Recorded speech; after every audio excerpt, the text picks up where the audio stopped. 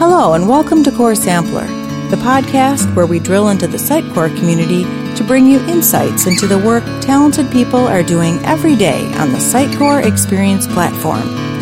Whether you're a developer, a marketer, or both, we're glad you're here. Welcome to the Get to Know an MVP podcast. My name is Nicole Montero, and today I have the pleasure of introducing you to Ambassador Sitecore MVP, Daniel Pastor. Welcome, Daniel. Hi, nice to be here. Thank you so much for being here. So, Daniel, please introduce yourself to the Sitecore community. Sure. So, my name is Daniel Pastor. I'm from Quito, Ecuador. I'm currently working as a technical architect at Berndale, a Platinum Sitecore partner. And I've been lucky enough to be selected as a Sitecore MVP for the last 3 years. Awesome. Thank you for that intro. So can you share 3 fun facts about yourself so that the Sitecore community can get to know you a little bit better? Sure. So they may be a little unrelated to the world of Sitecore, but I'm a huge geek in general. So we can probably talk on a different podcast for a whole hour about like tech and video games. I am from South America, but actually I'm not a big soccer fan. Sorry. I'm really into other kind of sports like Formula One. And probably the third fact, actually during the pandemic, I started cycling. I've been improving and I'm actually registered on different races and, I've been enjoying that a lot. Awesome. Very cool. So when did you join the Sitecore community? Sure. So actually, I started working with Sitecore around 6-7 years ago. Actually, as soon as I started, working in Sitecore, I started contributing to the community through, technical blog posts or participating on Sitecore user groups or tech talks. And I was lucky enough to be selected as a technology MVP 3 years ago. At first, actually, I was selected as a technology MVP back on 2020 and on 2021. And as I became more active in the community, I actually realized that I enjoyed more sharing information about Sitecore more than probably some of the more technical aspects. And this actually led to me becoming an ambassador MVP for 2022, which I'm thrilled about. And what is something surprising you learned about yourself throughout the process of becoming a Sitecore MVP?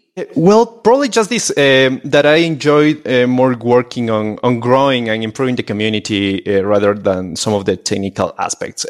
For instance, as soon as I became an MVP, I actually became the co-host of Sitecore User Group Ecuador, which I believe is probably the only active user group in Spanish right now. And I also had a chance to actually give some talks in a local university about Sitecore. And I realized how much I enjoyed doing it. I saw there was a lot of potential and interest from new people who would like to get involved in our community.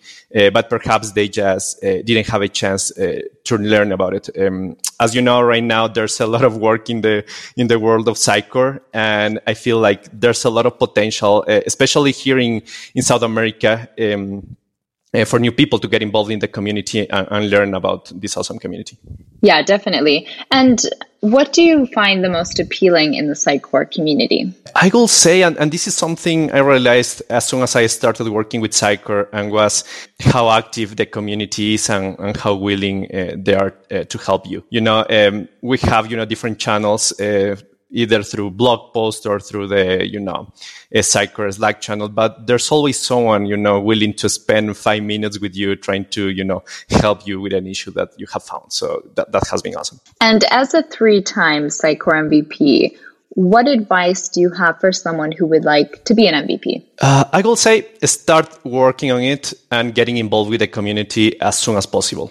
Also, don't be shy to reach out to other MVPs through the mentoring program or through the Sitecore Slack channel and ask them about how they became an MVP. They will also have, great pointers on, what they did to become one. And on the same line, if you're hearing this, you're probably already doing it, but listen to these podcasts. They provide actually great insight on different paths some MVPs have taken to become MVP. And probably also, I will say, through the year and while you're actually contributing to the community, I will say, always, keep track of what you've been doing for the community, so that you can always, whenever you are ready to apply for an MVP, you know what you did through the year. So, yeah. Yeah, very good advice. And Daniel, your message to the Sitecore community? I will say that sometimes we focus too much on, advanced or cutting edge topics, especially as MVPs. But actually, I think the community appreciates help on every level. There's always someone else facing the same issues we face day to day, and they will be happy to find a blog post about, maybe a simple issue that you have fixed, or about how to complete a simple feature. This is extremely helpful. I will say that, every contribution counts on making this community better. So don't be shy. Just get involved with the community. Great. Awesome advice. So Daniel, thank you so much for sharing your Sitecore MVP story and thoughts with us today. It was great having you.